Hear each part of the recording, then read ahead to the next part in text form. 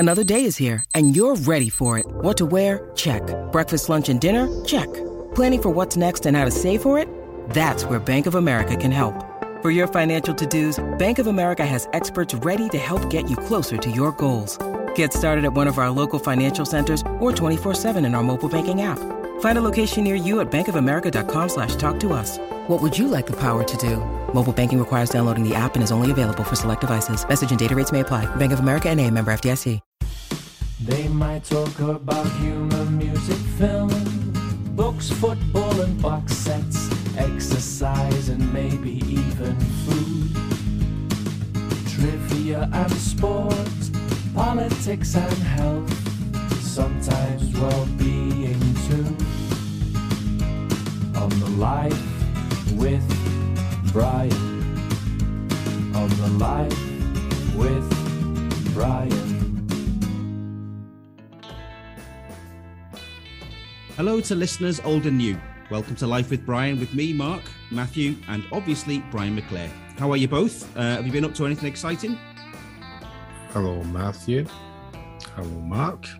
Yeah, we had the joys of visiting Blackpool the other day, didn't we, Brian? We did very much so, yeah. We had a sportsman's evening in the Winter Gardens. I think that's I've now achieved everything that I used to dream of when I was wandering to school. Particularly when we came back out and passing the statue of Morecambe and Wise. So that was one of the things that, along with playing football, that I always wanted to do. Well, we've got a bit of a special episode this week because we want you to cast your mind back 31 years to before the Premier League revolution even, and to the 20th of October 1990 and a First Division clash between Manchester United and Arsenal at Old Trafford. United were the FA Cup holders and would finish the season winning the European Cup Winners' Cup, while George Graham's Gunners would finish the campaign picking up their second league title in 3 seasons, losing just once, largely due to their formidable back four and David Seaman in goal, conceding only 18 league goals throughout. On duty at left-back for Arsenal that day, as he was for more than a decade, was Nigel Winterburn, who, I'm pleased to say, is our special guest today. Nigel, how are you? Thanks very much for coming on. Very well, thank you. Thank you for, as I just said earlier, for inviting me on. It's great to look back over some of the battles, if you like, between Manchester United and Arsenal, and it would be great as well to hear what Brian has to say about the things. But as I was just saying to you, I just absolutely lived for those games because they were so intense. For me, they were what football was all about. What I discovered, Nigel, is that we, apart from the normal things like sleeping and breathing and eating, that we've got a hell of a lot in common. Far away. You were born on the 11th of December 1963. That is true. 3 days after me. Ah, there you go, see. So we're almost astrological twins. Is that why we clashed? Same kind of personality. We both, when we were younger players and before we became sort of associated with a particular position, we both played midfield. True, yes. You were at Birmingham City and didn't make an appearance. I was at Aston Villa and didn't make an appearance. This is getting a bit spooky. You've got 2 FA Cup Winners' medals, so have I. You've got a Cup Winners' Cup medal, so have I. Both of us have been sacked by Blackburn. We both had the wonderful memory of meeting a certain Nelson Mandela. We've got the same favourite dinosaur, a pterodactyl. And we were both released by Ron Saunders. We have a lot in common there. There you go. That's too much homework. It's very spooky. Yeah. Do you remember what Ron Saunders said to you? Because Jim Smith had given you a 2-year contract, didn't you? In Birmingham, I think Birmingham was the team you supported as a kid. Well, as a kid, I was actually a Leeds United supporter, fan, right? But obviously being I was from the Midlands, but I just sort of latched. Leeds were successful, that team. I don't know why I didn't pick, Coventry, Villa, Birmingham, but Leeds was my team. But yeah, I remember that very well because once I joined Birmingham under Jim Smith, first season, well, I call it apprenticeship then. I did very, very well. Got a pro contract at the end of that first season. And then it was all looking good. Jim Smith was still in charge at the start of the second season. And then Mark Dennis and Pat Van der Houw were injured. And Jim called me in and I was going to be making my debut. I think it was Brighton away. So I did everything, all the team tactics on the Friday. And then on the Saturday morning, he called me at the hotel and just said to me, look, I've had a little think. I'm going to play Archie Gemmell at left back. It's maybe just a little bit too inexperienced at this moment in time. From there on, it all went downhill. He got sacked. Ron Saunders came in. He brought a young lad in with him came in. I think it was from Manchester City. I can't actually remember his name now, but he basically just got what was the reserve team into a room and just said, at the end of the season, you'll all be gone. That was pretty much it. You're not good enough. I've brought someone in who I want to, who I think is the standard of the club. I just really was saying he's better than you are. That was it. That was the end of conversation. And once that season finished, obviously I was released with, I think there must have been 12 or 13 players released. And then I called Jim Smith back up, who was then at Oxford, and just asked if I could go pre-season training with them for the following season. And that's really where it started with then Wimbledon coming in for me to do a month's trial with them. So really, that's where it all sort of started to progress very, very quickly for me with Wimbledon coming in and then getting my opportunity with them.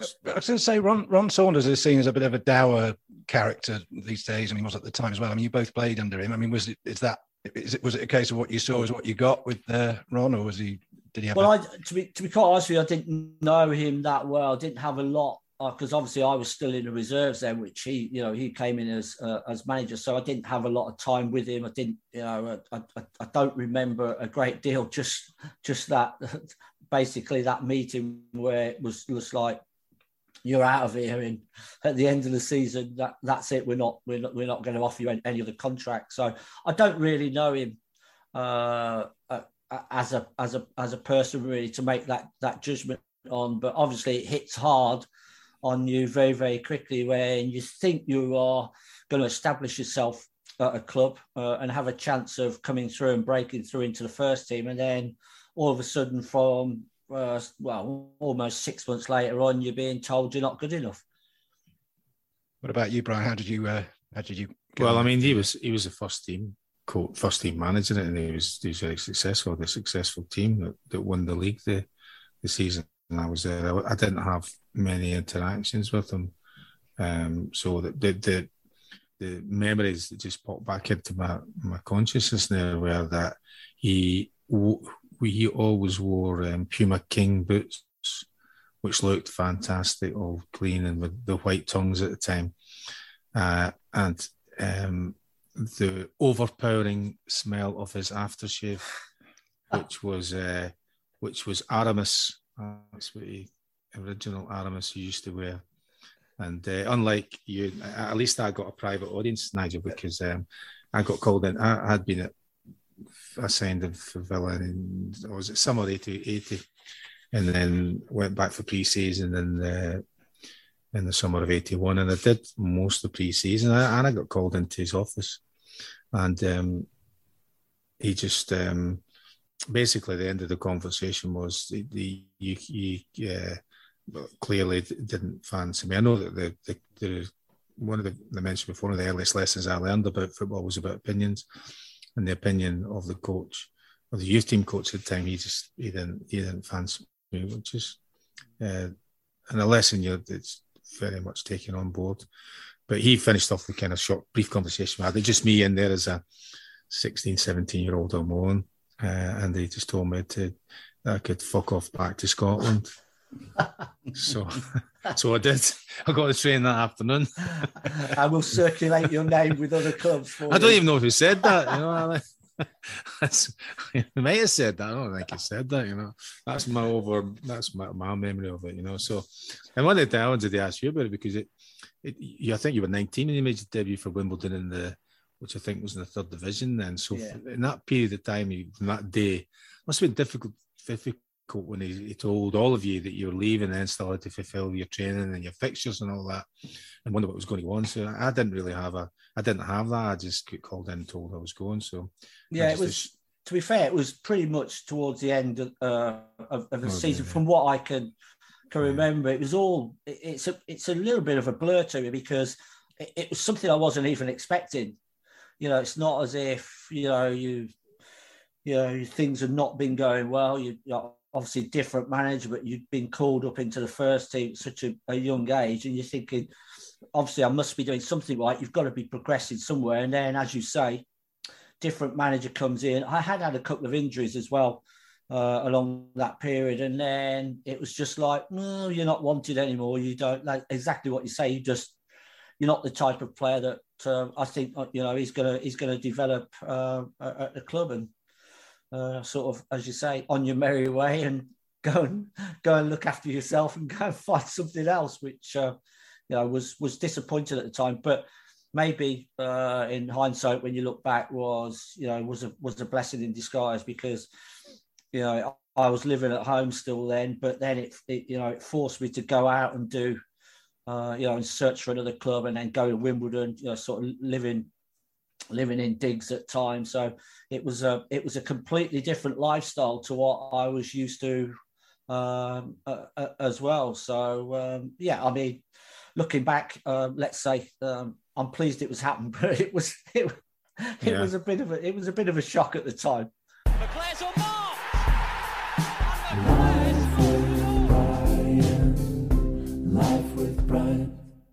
I just wanted to say, Brian caught us on the hop there because I wanted to talk about this, the United rivalry, Arsenal rivalry. But Brian threw a spanner in the works there by mentioning that you met Nelson Mandela as well. Can you just tell us briefly what that was about? Well, we'd gone over to South Africa, and I believe he'd just been released, and we were playing a game over there, and he was basically like the honorary member who had come in. And before the game, we lined up on the pitch, and out came Nelson Mandela, and it was just like, oh my God, it's Nelson Mandela. He came along the line shaking everybody's hand. But I still got that.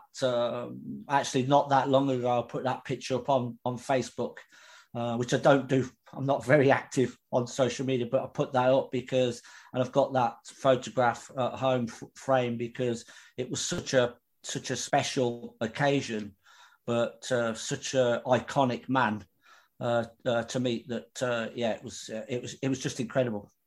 I know it's something you cherish as well, Brian, isn't it? A meeting. Yeah, but just to mention a quick thing about your social media, because is there still somebody pretending to be you on social media? I think there's a lot of people.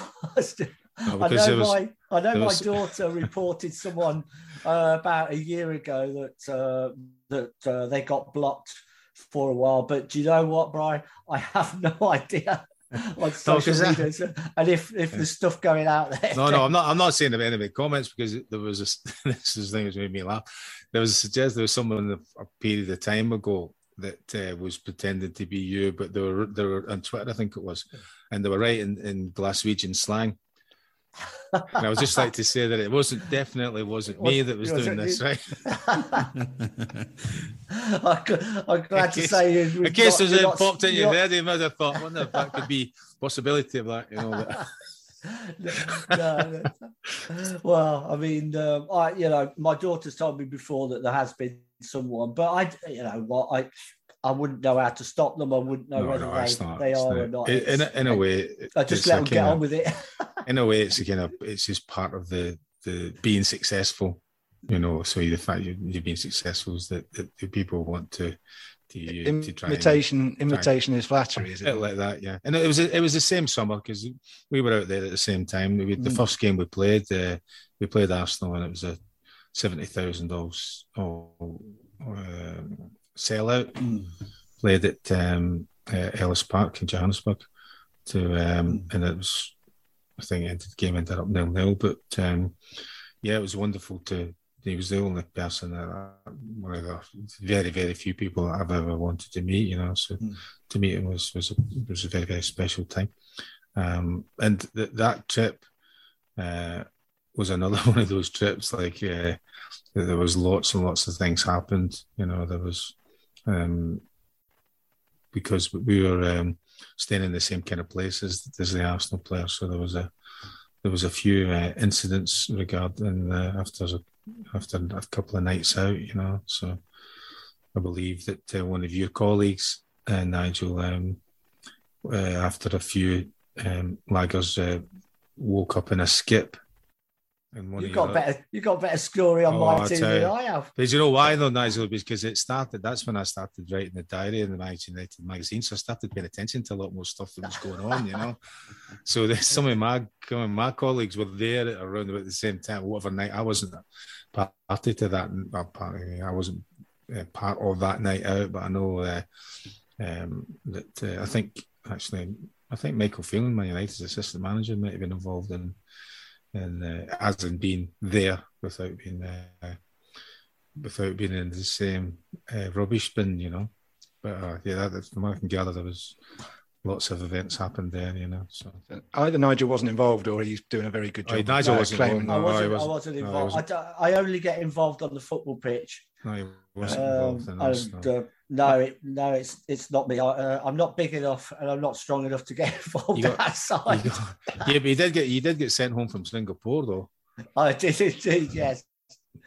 Yeah, but the story behind that is not actually as it seems, because actually we got sent home because we played Norwich on the last game of the season. And we travelled up to Norwich and the night before. And what happened was all the lads, as they do, were just sitting down after dinner. We were just sort of talking about what was happening, where we would finish. And then we said, should we go for a walk? And we went for a walk. And as we started to go on this walk, we came sort of round onto this brow of this hill, and we saw this. Well, I suppose it's like a tennis club. So we all walked down around to the tennis club, and then we sat down, and then the guy came out and he said, "Can I get you something?" And like the whole squad was there. I think there was about 13 of us there at the time, and we all looked at each other and said, "Shall we have a beer?" This last game of the season, we can't finish anywhere else, so we all had a beer. And then there was 4 of us left. Everybody else started to disappear. We were just sitting there, and then all of a sudden, George Graham came round the corner. And it was like, well, what should we do? Should we get up and walk off, or should we just sit there? So we just sat there, and he just calmly came over and said, "Enjoying yourselves, lads?" And we were like, "Yes, thank you." And he went, "Just finish your drinks and then go." So we played Norwich. We drew with Norwich. And then we flew out to Singapore the next day. And Gary Lewin, the physio, said, "He's fuming. I don't know what he's going to do, but he's literally got something planned for you." So we went away. We flew to Singapore. We played in a game over there, friendly game. And then after that, we were due to go on a 7-day break, fly on to somewhere else for a 7-day break. And then he just sent Ken Fryer down the morning after the game, called the 4 of us down and just said, "There you go. There's your tickets back home." So we got sent back home and got fined 2 weeks' wages. And I don't know to this day, I'm sure he must know now, George Graham, but we were all there. But the other lads didn't want to put their hands up and admit that they were all there as well and put him under a bit of pressure. But so I did get sent home. I can't deny that. But I wasn't on my own. There was 4 of us got caught, but there was 13 of us there, and they didn't have the courage to put their hands up.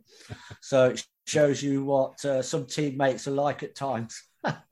Something I'm sure you've never done in the past, Brian, is get sent home from a pre-season tour for any misdemeanors, or you were too lucky, weren't you? You used to get away with things like that.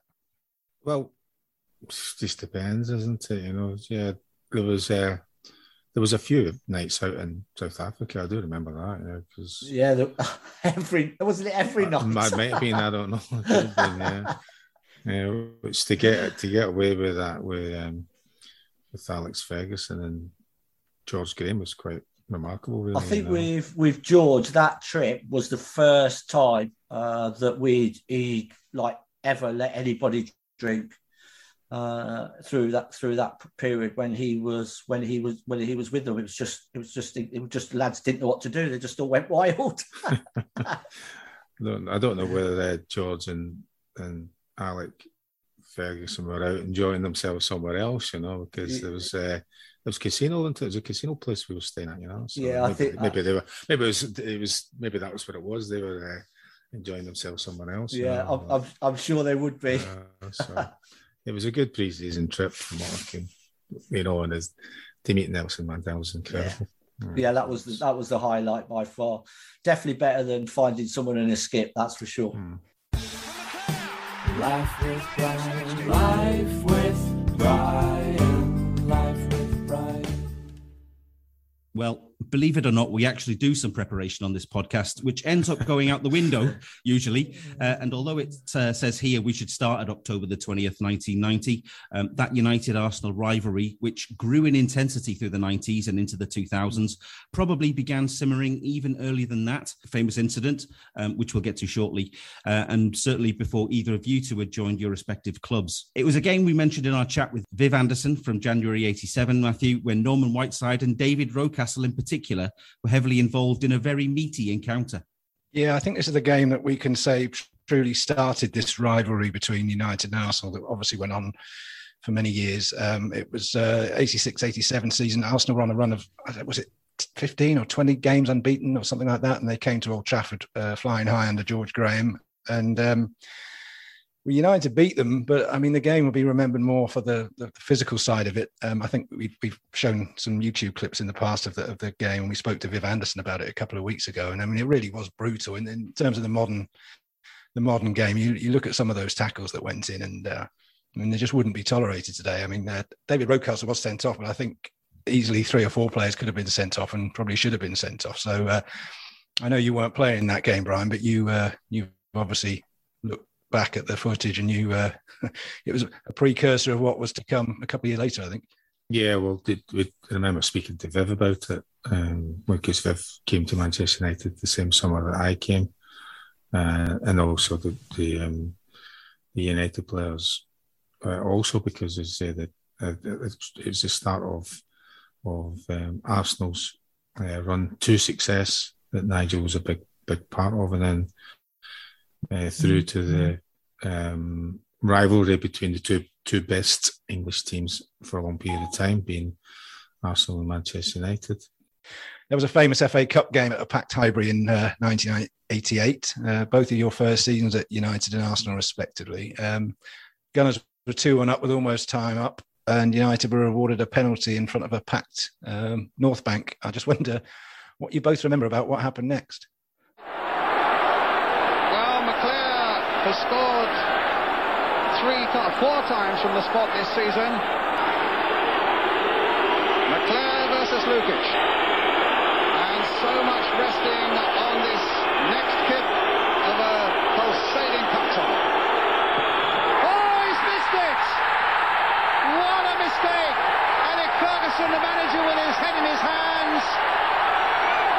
And a glorious opportunity for United is celebrated there on the North Bank, and Winterburn is getting involved with McClare, and a kick that is sent soaring over the Arsenal crossbar, and perhaps the last chance for United has gone. Poor Brian McClare. Well, I can quite clearly remember Brian missing, and I'll tell you why, because I actually was doing the West Ham and Manchester United game the other week, and one of the producers there said, I was at the game doing some filming at that stage, and he actually showed me the clip, and he actually showed me the penalty, and then me walking past Brian and sort of whispering something in his ear. I mean, it wasn't that long or dramatic. I mean, I've said on many occasions, really, for me, it was unprofessional of what I did, but I just got caught up in the moment, and you know, a couple of times in Man United games, and probably that one really was obviously was the start of it for me. But then I had the Paolo Di Canio, you know, incident. But I mean, apart from that, I was a pretty good boy for the amount of games that I played. But I actually cannot give you a genuine. I think I just was wrapped up in the old of the occasion. I didn't even realise that it was, like you said there, that the penalty was late in the game. I couldn't actually tell you that, but I don't even know if Brian knows what I said to him, but I generally can't remember. You know, and it wouldn't have been much, but as I just said, really, you know, I've always said, you know, you shouldn't do that to a fellow professional, but it happened, and you can't change it. But along the way, it's great to look back and think that, you know, those sort of rivalries, people just say, oh, was that the start? And you've just talked about David Rocastle starting it, or was it myself starting it? But I just think it was, and Brian mentioned it earlier, how good, or particularly later on, sort of more late, if you like, 90s, how good those two teams were. And it was, for me, it was the only two teams that were going to win the league. So those battles just intensified more and more. Even so, after I'd gone, you know, it carried on with Arsene Wenger and Sir Alex, and then, you know, with Martin Keown. So the history is there with different players, but the two teams are the same, because I think those two teams believed they were the best. Yeah, I mean, judging by your reaction that day in at Highbury in '88, Brian, what Nigel said wasn't unlucky, old son. I don't actually know what he said. So I don't recall. I mean, I'd like to recall. So would I. I would say, but I don't know what he said. The only thing is, the kind of thing for me is the horror of missing a penalty so badly, and the circumstances, and thinking of, well, kind of, what's he going to say when again? Because what happened at half time in that game was that he tore into people. Few people got hairdryers. I think the main culprit was Gordon Strachan, who got a real lashing at half time, you know, and we were told to get out in the second half and sort it out. And I know we got back into the game because I scored the goal that we scored, and you get a chance to take it to almost likely to take it to a replay. And then you're disappointed in missing a penalty. You don't really need someone else coming and telling you, reminding you about it a few seconds later. But I just remember Nigel's face, really, which was probably jubilant, but kind of jubilant and gloating at the same kind of thing. And it was like, thanks, and leave it out. I don't really need this, you know, because I'm thinking I'm going to get my arse toasted when I get back into this dressing room. Yeah, you know. And at the time, I don't know what Jaws was like as a manager, Nigel, but you're sort of thinking that, having seen the different pace of what Fergie was like, it was like you considered quite often, and I used to consider quite often, I'm never going to play for this team again. That's me done, you know, because that's it. You know, it could be finished. You know, it could be like that. Go into that dressing room, it could easily turn around and say, "You'll never play for this football club again," and it would be, maybe most of the time that would be correct. You know, so. I think there were some United fans after you blazed that penalty over the bar that would have been quite happy if you'd never played again. But obviously, I don't mean that in hindsight. Obviously we don't. But in the heat of the moment, it was a tough one to take. It was tough, yeah. But it's just these things happen. I mean, sometimes you do things, you know, on the pitch later on that you're not proud of. I played in a game for Celtic against Hibs, and I was probably 19, 20 again, full of inexperience, I suppose, and naivety when it comes to certain things. And I remember that a senior player, a player who played for the very highest level of football, scoring an own goal, and I went over and rubbed. He's sitting on the ground. He's one of those ones you slide in and he's sitting on the ground disconsolate because he's knocked it past his own goalkeeper. And I went over and rubbed my hand on his hair. right, and quite. You can imagine, he sprang up faster than he'd probably sprang up for many years and chased me up the pitch, and then for several games after that, which I suppose I was fortuitous in that he came to the end of his career probably within a few games after that. But there was another couple of occasions where we were playing against each other, and he was trying his best to leave his mark on me, But I was either again lucky in the games or not, because it was my colleague that he caught, more times. But it was, and I can. It took me a little while to. It's when I was doing it at the time, I knew that I shouldn't be doing it, but I just I couldn't stop myself, So, and then it's as I'm saying, these things happen, but it's nice to be. One of the things you were saying about the history and all the different things about it, when I use things to talk about my career now, Nigel, those two things I mention all the time. I say, well, that's what people remember. They don't remember. Well, not them saying they don't remember that there's certain things is in the two events was the hitting the penalty over the bar, which I'm so pleased about with Bruno's miss 2 weeks ago, because that's got to be worse than mine. And it was at home. And it was at home. It was much worse. And you can see loads and loads of different views of it from loads of people's different video cameras and different things like that. So I was quite happy about that.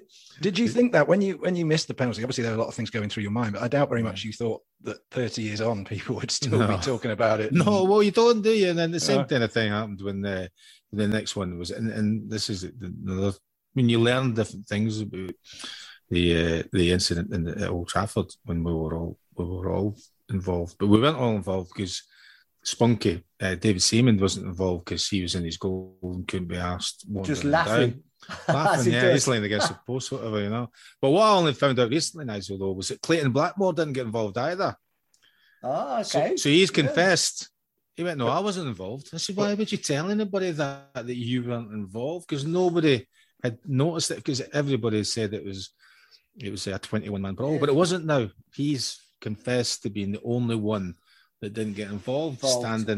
Didn't get involved. Yeah. Well, let's talk about that moment, because it is 31 years ago. So let's fast forward to October 20th, 1990, and what subsequently became known as the Battle of Old Trafford, the first Battle of Old Trafford. But for most of us, the Battle. I think you said that one before that. You're saying 87. That was that was a battle. But that was like all the way through the game. This was probably just. Well, it was just one isolated. Yeah, it was the one event. But it lasted. It was, and like you say, the time, So. Like you say, the 87 one, it just went on throughout the match. But this one, this game, a disputed first half.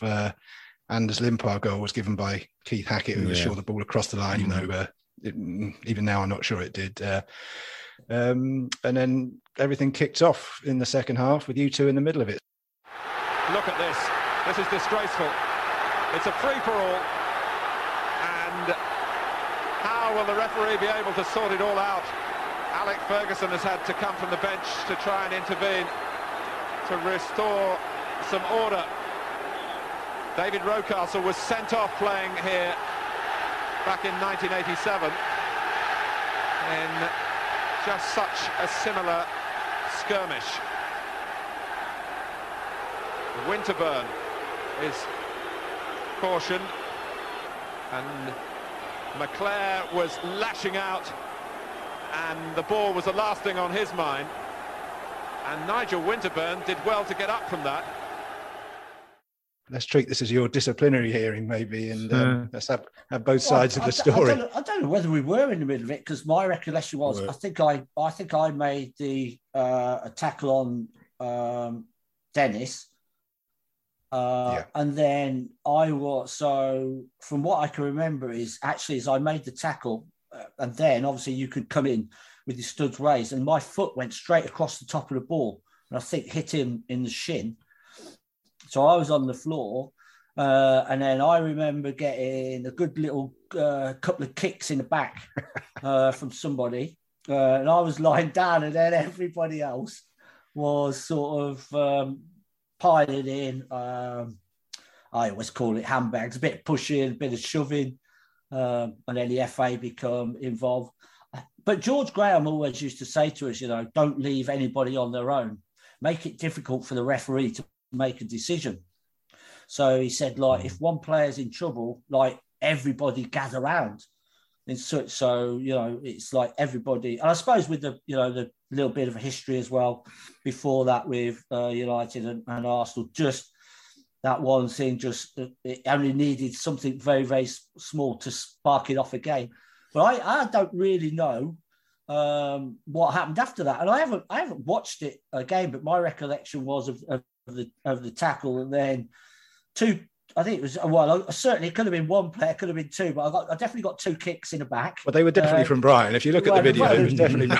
Well, there you go. He got his own back. So the thing is, you get sometimes, like then that one in particular, and it didn't have to be very often because I'm pretty mild mannered and offensive, you know, both on and off the pitch. But I just got into the red zone, and you had made the tackle that I thought was unfair.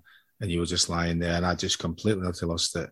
And I kicked you not once but twice. You know, probably the fastest I've ever kicked anybody. Fastest I've ever moved my feet, right? Ever moved my feet. And the thing that you said about what I credit both sides was that Fergie used to say he should be happy he's playing today, and I'm happy he's playing today, because if anything happens, they'll be at your shoulder. And quite quickly, straight after that, everybody piled in. Now, Michael Thomas had me by the throat. He's got his hand strangling me, and Tony Adams is over his shoulder trying to grab me, and other people are piling in. And then I don't know Anders Limper. I don't know anything about him, but what he did was he came round behind me and punched me in the side of the head. See, I did. Punched me in the side. All this while Nigel's lying on the floor still. No, he's lying down there somewhere. Like I think I found it. I think the safest place to be is to stay lying on the pitch. It's the safest place to be at that time. What I'd done is I didn't want to get in any more trouble or be blamed for anything else.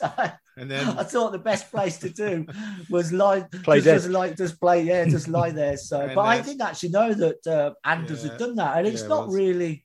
Yeah, he's quite mild mannered. Didn't you get a couple of stitches on the back of your head? I'll tell you what happens with that. So Anders punches me and kind of sneaks away, but Paul Ince, who you work with at Blackburn, spotted him. And then started to chase after him. But it was like in the playground, you know, when you're dropping your left shoulder and dropping your right shoulder, trying not to get caught. And Ince eventually caught him by the dugouts. And they still had fences around the pitches then. And he's got Anders on the ash track, as it was then, by the throat, ready to punch him, you know, but he didn't punch him. And then it kind of cooled down. And cooled down, didn't it? And then Keith Acker, who had just watched it, let it run its course, and you got booked. And but I thought to myself, I've never been sent off at any level of football. Been booked a few times, but never sent off. I thought, this has got to be it now. We've got to be a red card for that. That's you know, very, very bad. And they were waiting for it, and then I don't know if you'd seen Anders punching me, but you're thinking there's going to be a couple of red cards here. This is, you know, again, I'm going to get slaughtered by the manager for being involved in something. And Keith just stopped it, called you or booked you, and that was it. And I went to the side of the pitch because of blood running down the side of my face. I think he might have sent me to say good, and I got two stitches in me, you know, and that was it. You know, well, that was it from that point of view. Then when I went home, like I said, my people were saying to me, "What were you doing? What possessed you?" I don't know. I have a clue. And I went to just getting your own back. I mean, I went to training the next day, and I went to the training ground the next day on a Sunday. And I don't know. I think we might have been in anyway. I'm not sure. I drove in anyway. And the manager was always in, and he was there with Archie Knox, who was also at Blackburn when you were there. And I just knocked the door, shit myself, basically, that, again, this could be my career for Manchester United finished, right, because of this behaviour. And also the potential consequences, you know. So I just knocked the door, and he's, come in. And I opened the door, and I went in. And Archie Knox is pissing himself laughing. He's howling, laughing. He manages to try to be serious, and he's crying, laughing. Like, what the fuck possessed you? You know, I'm like, I don't know. I says, listen, you're going to have to find me. Yeah, you're getting fined. That's a certainty. You're definitely getting fined. But certainly, I could have been called up in front of the FA on a charge, but that never happened. Both teams got points, penalty points, but you lot, because you were obviously a lot worse behaved than us because you'd been involved in another incident, not you particularly, but your teammates involved in another incident.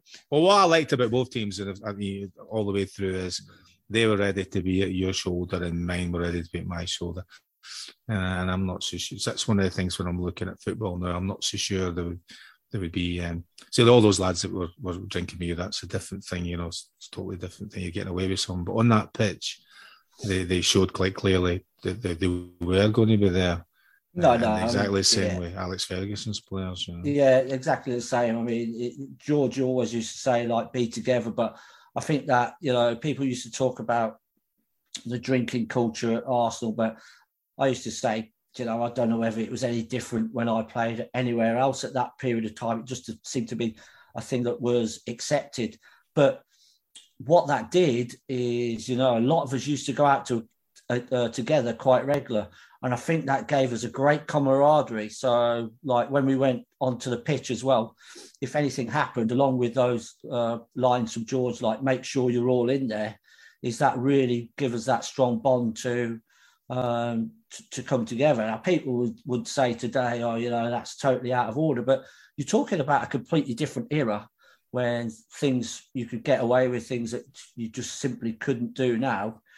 But yeah, that togetherness was within the team was absolutely sensational. And you knew whoever it would be, if something happened, then, you know, most of the other guys were right there behind you trying to help you out. So do you think things like that galvanised you? I mean, because you both ended up winning trophies that season. I mean, despite being deducted 2 points, Arsenal went on and won the league. And then United obviously won the Cup Winners' Cup in Rotterdam. And I just wonder whether that was a sort of pivotal moment in the season for both managers. I mean, what was George's reaction to we actually had a meeting, you know, and I think he felt quite aggrieved that we'd been docked points. And he just said, look, not only, you know, not everyone's going to be after you, the media.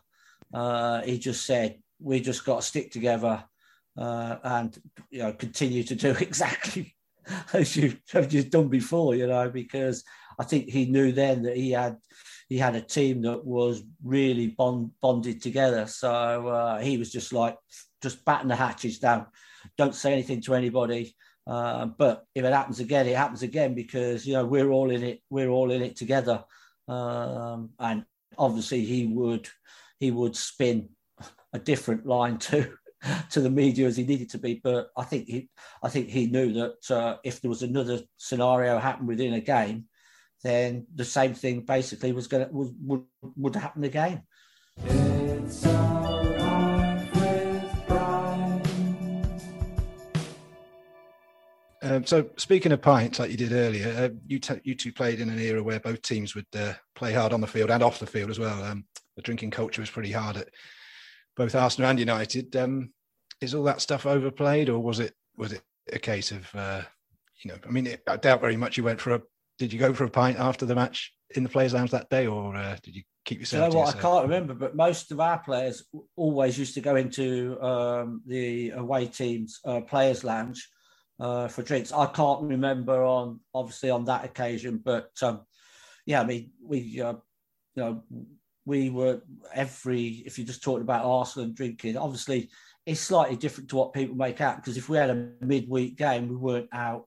We wouldn't go out on most of our nights out were always a Tuesday, or because what George used to like to do is if we didn't have a game, we'd train at Highbury. We'd do a lot of running up the terraces at the foot to start with, and then around the pitch, and then we'd go into the gym and do a 5 or 6-a-side competition. And then we were finished by 12 o'clock, and most of the lads then would be ready. The taxis would be ordered, and we'd all be off heading out into London.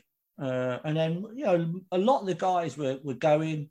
We usually go out for a meal to start with, a couple of drinks, and then everybody could disperse whenever they wanted to. But there was always a hardcore let's say, that weren't getting in till 5 or 6 in the following morning. But most of the lads went, and you had, you drank what you want, you went where you wanted to go.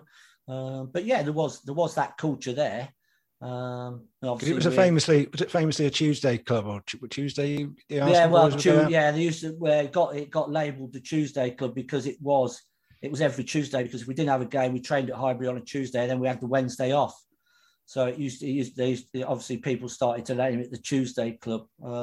It could have been any time because it was from about 12 o'clock onwards. So you could name it whatever you want. But yeah, as I said to you before, I'm sure that other clubs were no different at that period of time, because I just feel it as if it was different at other clubs, then we would have probably put ourselves at a bit more of a disadvantage. And I'm sure Brian will tell you that there was some big drinkers at United, as well as a lot of other clubs.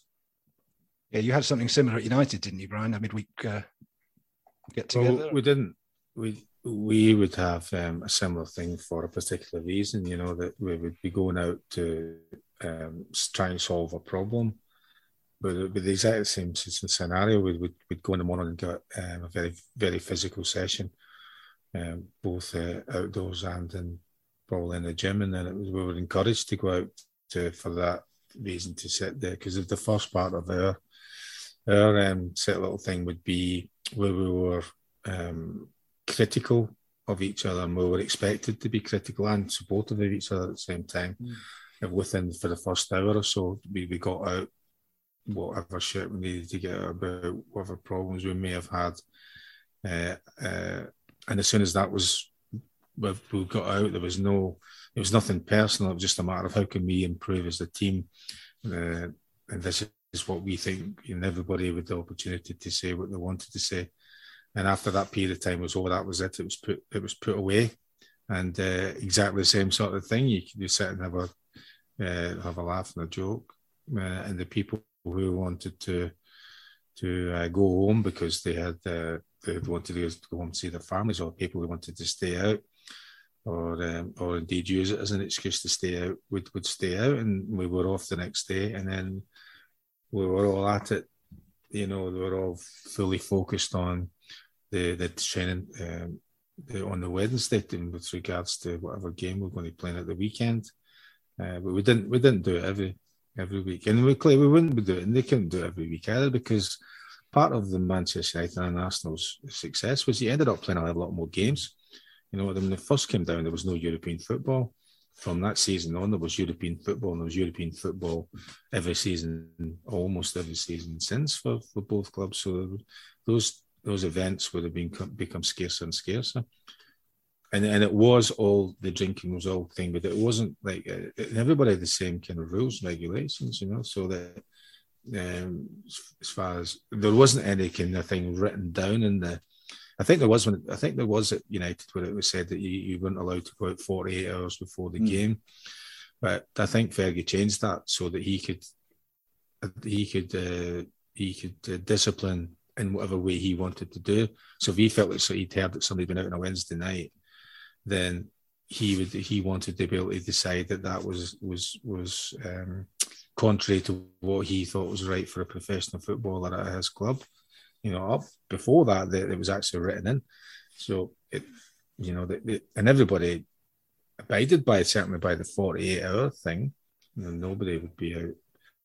Well, certainly, apart from the ones who have been noted to have ended up had a problem with drink, was that we were all at the appropriate time. You would go out and you would drink what you were capable of drinking, really, I'm just thinking that obviously what you enjoyed, not capable of drinking. Sorry, you drank what you enjoyed to drink. I think that was the main thing for most players.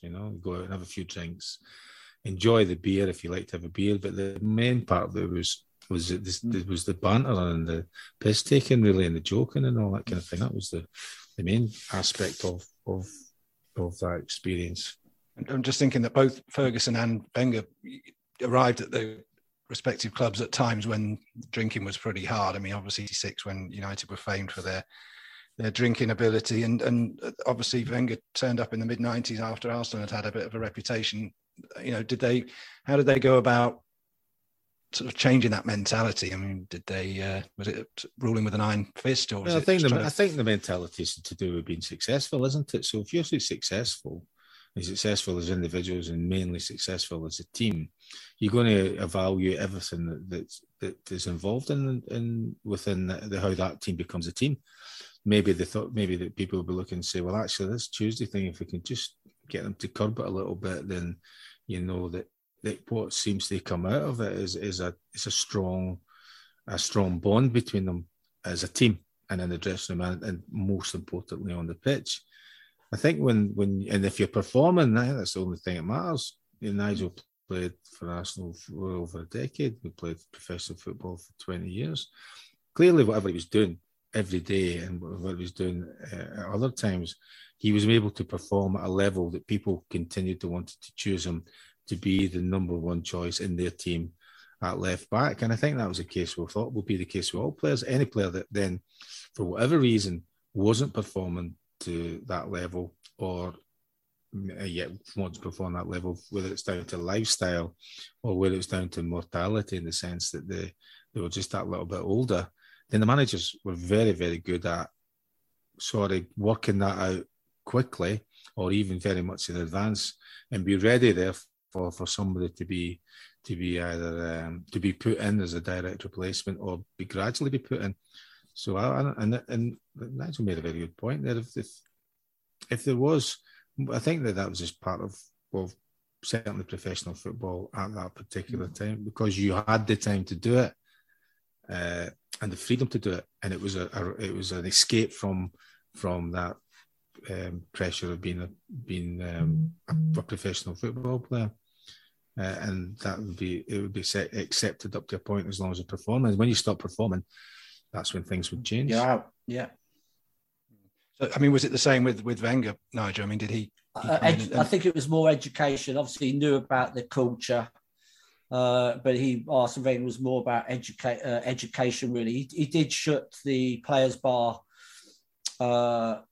straight after a game. It wasn't open, but he was very, very big, Arsene Wenger, on sort of dietary requirements. But his big thing was like after games, he wanted, really, particularly away games, but he wanted players on the coach as quick as possible. He wanted you eating and drinking in terms of rehydration.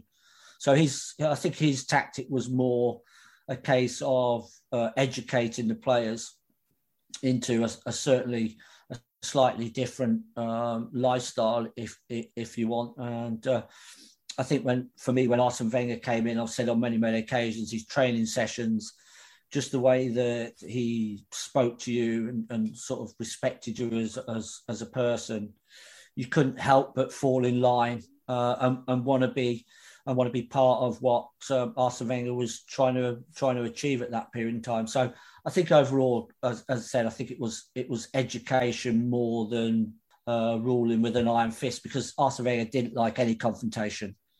Probably apart from with Sir Alex, that was probably the only one that he's ever had. But he did literally, if he left you out the team for a rest, he just named the team, but he wouldn't look at you. He's just as if you were just invisible. And he certainly wouldn't want you making eye contact to go and say, well, why have you left me out? Or, what are you doing? Or he may tell you the day before, I'm going to give you a rest, and then I don't even want you at the game, and then I want to see you again on Monday morning. But Arsene Wenger was all, as everyone's talked about, was education in terms of dietary requirements and just replenishing, particularly after games. What would either of you think of being managed by the other one's bosses? Obviously, you both played under some of the most successful and charismatic managers there were throughout the 80s, 90s and 2000s. So, Nigel, I'll come to you first. How do you think you would have thrived under Alex Ferguson? Well, I'd like to think I did. And I've always said it's one manager I'd love to have played under. Because in a way, I think he, I don't know, but the stories you hear, it was a little bit like George Graham, where he lost his temper if things were not going well. He'd pick on individual players. maybe for a response to see how you reacted. But as I've said to you all along, from mid or even late 90s through to 04, there were only two teams, Man United and Arsenal, and that rivalry intensified. So I think if you could switch it and just be part of each in those dressing rooms, you get a real insight. I know what Arsene Wenger was like. He was very calm and calculated most of the time, but I used to love his interviews when Sir Alex was there, because that's when he seemed to lose his cool. But yeah, I'd have loved to have also, on the flip side, I'd have loved to have been in that dressing room when Sir Alex was giving his team talks, about us, or vice versa, when things weren't going so well, as Brian talked about what he was like at halftime. Did he rule that little bit of fear of, you might not play for me again, which is what it sounds like. But Arsene Wenger was completely the opposite. Even if we were playing poorly, he never ever came in the dressing room and shouted at the players at all. It was. I've never seen anything like it. It was quite incredible. And Chucky, how would you have fancied playing for either George Graham or Arsene Wenger? And I don't mean just actually playing. I mean, some of the stuff you've admitted on here about playing the practical jokes and winding Fergie up. How do you think you would have got away with it with the two Arsenal managers? Well, I don't think it was a problem for George Graham, because George Graham actually loved me as a player. I know that he really liked me as a player, so that was a game. One time I played for George Graham was in Bobby Moore's testimonial game at Upton Park, and he picked me to be the captain of the team in the first half. So I know that he liked me as a player, and I think he'd have been fine because he's brought up only a couple of miles away from where I was when he's just outside Coatbridge. Arsene Wenger, that'd be the one thing I think I'd love to have played for him, because I think of I like the way that he played the game, and I like the thinking behind him, and always listening to I'm always happy to hear if you're talking about the education part of it. I'm always happy to be convinced that was. And I think that Wenger had the knowledge and experience to be able to convince you this is the right way to be going and doing things. Not quite so sure about the banana chocolate thing. But I'm sure that he would be able to convince you. He banned everything, not only chocolate, sugar in tea and everything. He was just like, that was the problem for me at times. That's because I stopped taking sugar in my tea when my first child was born, because we started to eat the same things that they were eating. So I realised that too much sugar, too much salt, and all that wasn't very good. So actually, I ended up with a reasonable athletic diet, because I was thinking about the welfare of my children, not because I was trying to be a better professional football player. I'm not sure that Arsene would let me away with the sense of humour bit and the mischievous bit. I don't know. I mean, Nigel knows him better. I mean, I think that would be one of the things he would have found difficult to comprehend. But I think that one of the benefits for all those managers involved, and where I think Nigel and I had the advantage, is that we were always available. We were very, very, very rarely injured, and because we got away with it, very rarely suspended as well. But I think they're the first thing that managers. I think that's where. What a lot of the analysis is done now is about how many times are these players, we're looking to be spending a lot of money, both at Arsenal and Manchester United. What they're going to get out of that? How often have they shown that they're going to be fit enough to be selected? It's down to all sorts of different other factors. I think also, Brian, as well, it's consistency, isn't it?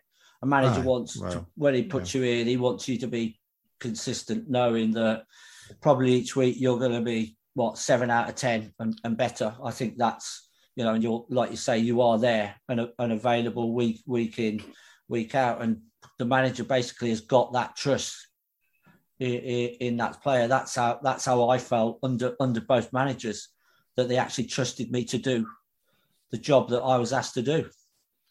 I would agree with that, yeah. So he'd be part of sometimes in part of Fergie's team talks, he would be saying that, exactly that. If you all play 6 out of 10, you win the game today at home. if you play 7 out of 10, then you might win by a couple. If a few are playing 7 and you got a few at 8 and maybe 1 at 9, you'll win the game comfortably. And if you're all playing at a certain level, you'll win the game very, very easily. Yeah. And that was, and as I say, that he got that and had that out of players for a long period of time. As I said, he knew what kind of performance you were going to get. The advantage for me was the number of games that I was playing, because I could play badly in loads of different positions, which I did several times. I know you played a little bit at right back, Nigel, but I mean, I came on in the European game in Turin against Juventus on the left wing because he'd fallen out with Ryan Giggs at half time. Now, he wasn't expecting me to put in a Ryan Giggs type performance. He was just expecting me to not be shit,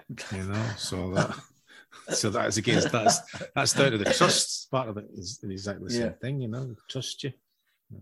He couldn't trust me off the pitch when he came to during training and all that, but on the pitch, I think he could trust me, My class mailbag, my class mailbag, my class mailbag. I wouldn't be surprised if the postman's got a hernia this week, Matthew, because we've had a record amount of questions for the mailbag. So can you sift through that lot and pick out a couple of the best ones? I hope there's something, Nigel. Oh, yes. Yeah, we have had a lot. And I spent all week sifting through. I've just picked out a couple of the best ones because we could be here all night doing this. But, well, you never guess what. We've got one from Cumbrian Dave. And he says, obviously it shouldn't be forgotten that Arsenal were crowned champions in the May after the Battle of Old Trafford. And the day they played Manchester United at Highbury and won 3-1, the United players had to give the Arsenal players a guard of honour. And Cumbrian Dave wants to know both of your thoughts about giving and receiving guards of honour at the start of a match, and particularly, Brian, whether you were tempted to stick your foot out and trip over any particular member of the Arsenal saw this team. question on Twitter as well. Because I'll tell you what happened was when that particular game, it was on the 6th of May 1991, and I decided that I would go and make peace with Nigel before the game. I don't know if you remember, but it's for me, it's a terrible thing, particularly, and it's a tough thing to do, particularly in the circumstances of the rivalry. So tough thing to do there when everybody's in party mood, and we are there as Bank Holiday Monday, I think it was. We are there to do that kind of thing. They all come out with their champions T-shirts and all that kind of thing. It was tough.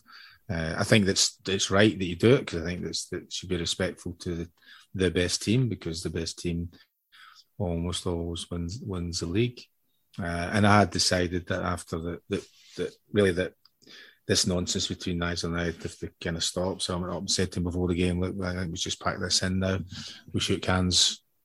And as far as I remember, we never had any more incidents after that. We played in several games after that. And then Arsenal played really well too as well. It's another thing, that they played very well that night and were comfortable winners, I remember that game because didn't United play a lot of kids in that game, because it was heading towards the Rotterdam final, wasn't it? So yeah, and actually I had another thing as well, because my wife was 9 months pregnant, so I had said to her before, look, I don't need to go, and she says, no, you'll be fine, go to the game. So I went to the game, and that at half time I got a message to say that she'd gone into labour, so the second half of the game I was more concerned about getting back up the road, but I didn't get back up in time for the birth of Liam, so that's one of the whole kind of thing is a vivid memory for me because of all the things that happened within that day. But no, and I'm glad it worked out that way, because as I said, you should be given, and it gives you that more. For me, it was like more drive, thinking, I'd really love to be on the other side where these poor bastards have got to be cheering us on and clapping us on the pitch, So it gives added an extra impetus, and of course, being at Highbury is a wonderful place to be in, particularly when they're all celebrating, So I love the away games. So is it something you had to do, Nigel? I'm trying to think whether Arsenal would have done that back then.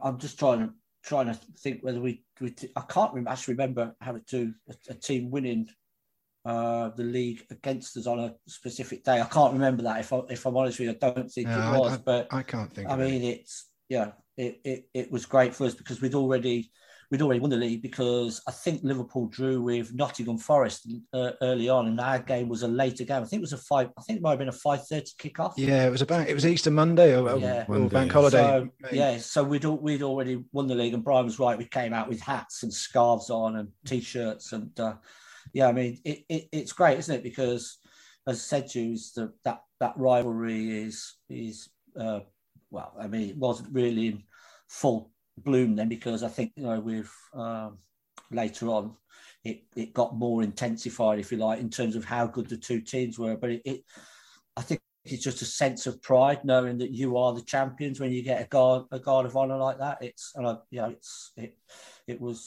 I could have fully understood if United had stayed in the dressing room or been out on the pitch already, but it just shows a little bit of quality for me, although that rivalry was still there at the time.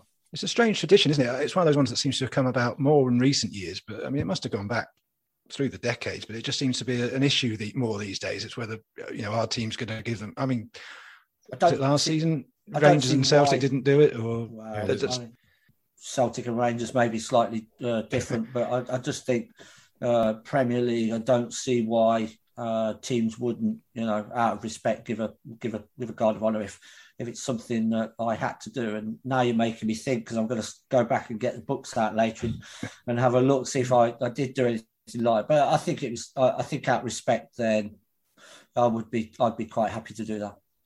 Yeah, fair enough.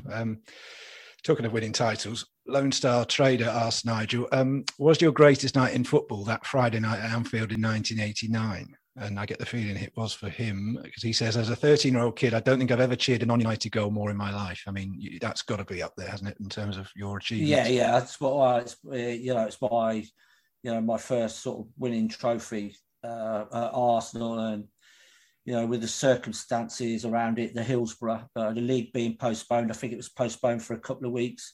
We should have won the league maybe 3 weeks before that. We drew with Wimbledon at home. I think we lost to Derby. Yeah. And then I remember listening to Liverpool West Ham in the week, because we played on a Friday night, but I think Liverpool played on the Tuesday night as well, because they were catching their games up. I think the final score was 5-1 against West Ham. Yeah. I remember switching that radio off with about 10 minutes to go, I think it was, thinking if they score again, 2 goals. Nobody really went to Anfield and won by 2 goals, but 3 would have been ridiculous. It was almost impossible. So, I mean, we took the flowers out before, the bouquet of flowers before, and then George Graham's speech was just as if he'd already watched the game. It was almost as if it was pre-recorded. At half-time, don't panic, score an early goal, second half.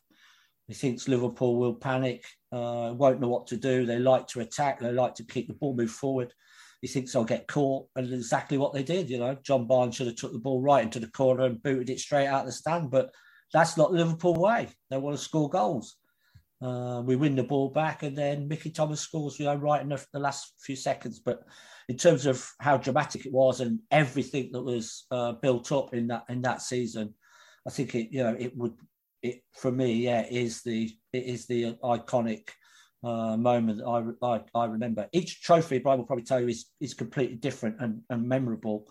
But that one for me was the first one, and under the circumstances, it's something that you always remember and people will always talk about. I'm just thinking, Mark, I probably don't need to ask you, being a big Evertonian, how you felt that night. Goes without saying. I just wonder, Brian, in terms of allegiances and what have you, I mean, I take it you remember watching that game that night, but I mean, as a United man then, did you have a sense of joy watching that, or were you impartial, or from a player's point of view? No, I was. No, you can never be impartial when it comes to games like that.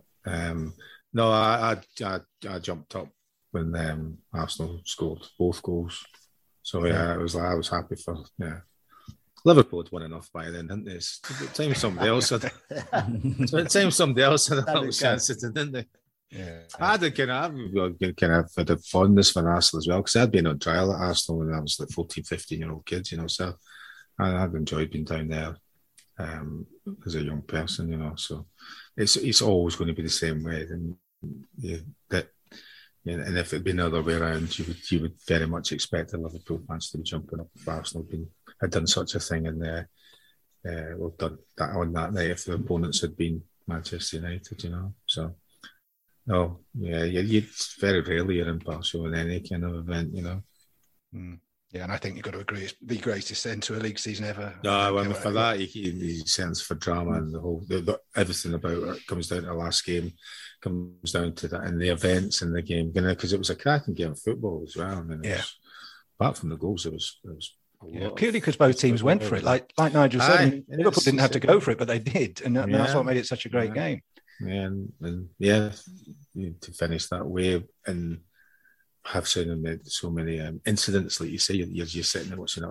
When I'm watching the game, I think I was on Scotland duty at the time, when I think Pat Nevin and I were watching the game together, and you're just watching, that's the game done now. Barnes has got the ball, and he just has to take it, like Nigel says, just wind the clock down, and it's done, particularly when the ball was so far away from the Liverpool goal, and it just shows you how that it only takes a few seconds to score the goal, particularly.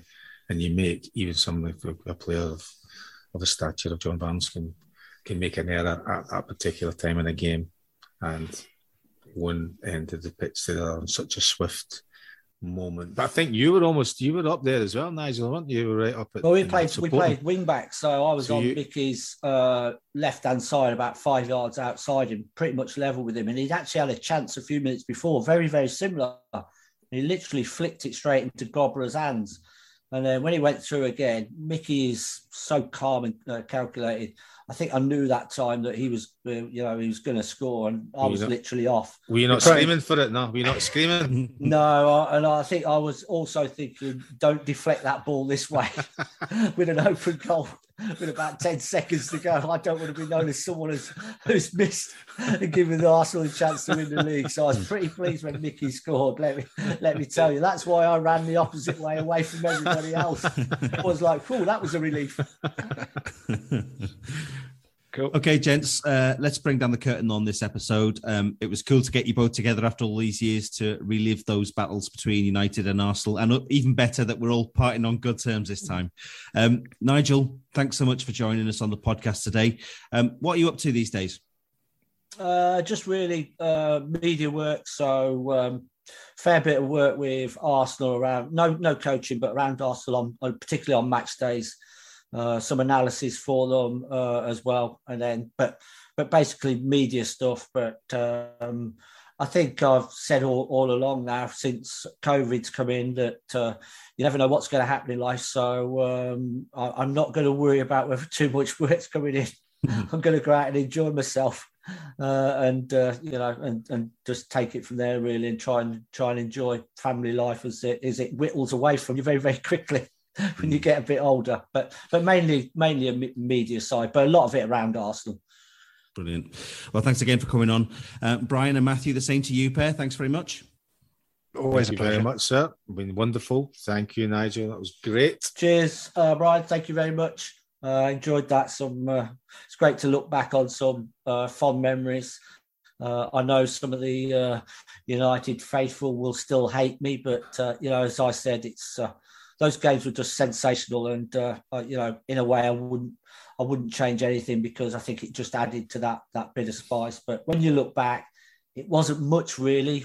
When you look at it, it was a bit more handbaggy stuff, wasn't it? Rather than, but yeah, but it still gets brought up all the time. It still gets brought up all the time. It's a great talking point. Yeah, it keeps you thinking, oh well, maybe I did achieve something in my life, Well, I know for sure there's two things that people think I did wrong. So thank you very much, guys. Anyway, thanks, you, Nigel. And finally, thanks to you guys for listening. We'll hopefully see you again soon. And in the meantime, don't forget to hit subscribe on your favoured podcast platform and follow us on Twitter at Brian McClare Pod. So cheerio. Life with Brian, talking films or music. Life with Brian, talking TV and food. Life with Brian, talking trivia and exercise. Life with Brian is different every episode. Life with Brian, talking politics and football. Life with Brian. different every episode. Laugh with Brian. Laugh with Brian. Sports Social Podcast Network.